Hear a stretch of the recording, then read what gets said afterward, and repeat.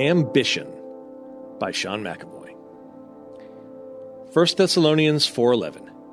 Make it your ambition to lead a quiet life and attend to your own business and work with your hands. Quaint, right? Be honest. Read today's verse and then try telling your children that such is all they should aspire to. That, essentially, unheralded blue-collar work should be their ambition. Aim high? Sounds more like settling for anonymity. What could Paul be getting at? Sure, there are times we all grow tired of the rat race and perhaps dream about a scenario where we forsake the city in a high-pressure job for a more pastoral setting, crafting furniture and knickknacks, living in harmony. Is that what this verse is getting at? Let's look deeper. The Greek word philoteme means to labor, endeavor, strive, study to become. It is used in 3 places in the New Testament. The first is quoted above regarding ambition, which sounds not much like we typically imagine when we think of things to be ambitious about. Another place the word appears is Romans 15:20, where Paul writes, "And thus I aspired to preach the gospel." In 2 Corinthians 5:9 we read, "We have as our ambition to be pleasing to him." Now contrast these goals with the first definition under ambition on dictionary.com. 1, an earnest desire for some type of achievement or distinction, as power, honor, fame, or wealth, and the willingness to strive for its attainment. I thought so. The more I philoteme to know God, the more I understand how different the Word and the world really are. Perhaps folks who live in other parts of the globe are less shocked to learn such lessons. For me, born, raised, working, and raising children in these United States, the lesson is always one of dichotomy, paradox, and sadly wondering if I'm handicapped beyond repair from truly following. One of my bosses is fond of saying that in business, it's crucial to determine early on whether a person you are dealing with is a make-me-rich or a make-me-famous person.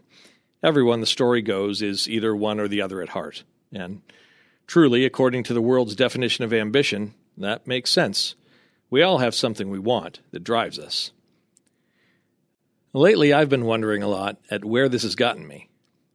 Everything I have done, accomplished, purposed, learned, studied, philotemed in life has led to what exactly? What goal?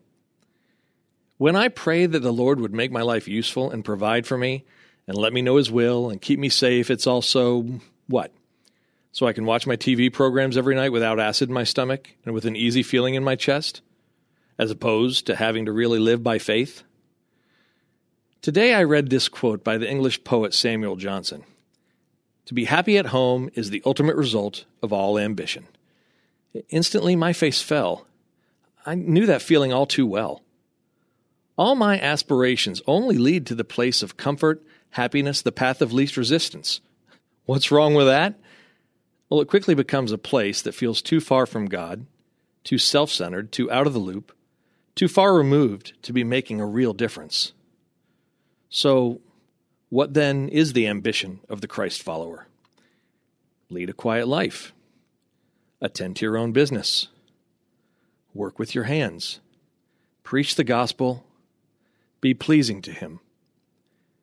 In other words, don't stress yourself with fame or getting and spending, always climbing, making more.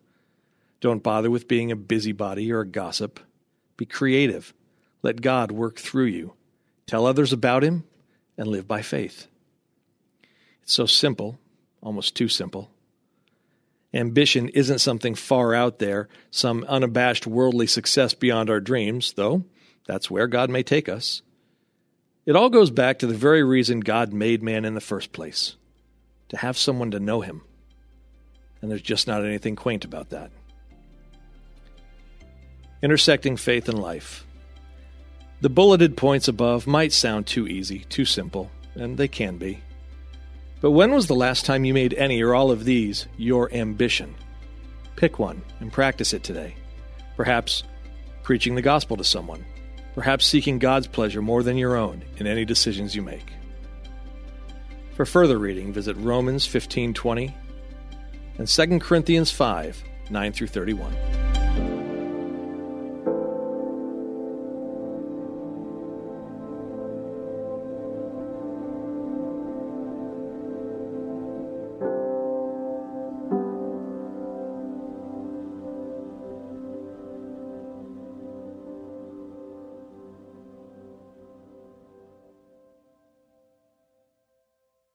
I found myself on a ledge, 3 stories high at some condominiums, contemplating my life and struggling to understand my purpose. Have you ever found yourself on the ledge? My name is Billy Yancey. I am a caring father, mentor, and friend.